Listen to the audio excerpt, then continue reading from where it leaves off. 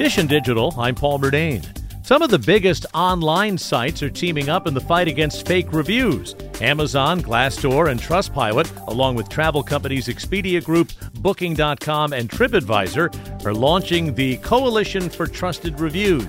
CBS News tech contributor Ian Scherr says they will look for the best ways to host online reviews and share methods on how to detect fake ones. Unfortunately, paid-for reviews have become a big business across the internet.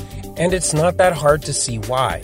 When people buy products from places like Amazon, oftentimes they'll get a card in the box offering them either another free product or cash back in return for a review. Much of the problem is fueled by brokers who solicit fake customer reviews through social media platforms and encrypted messaging apps in exchange for money and free items.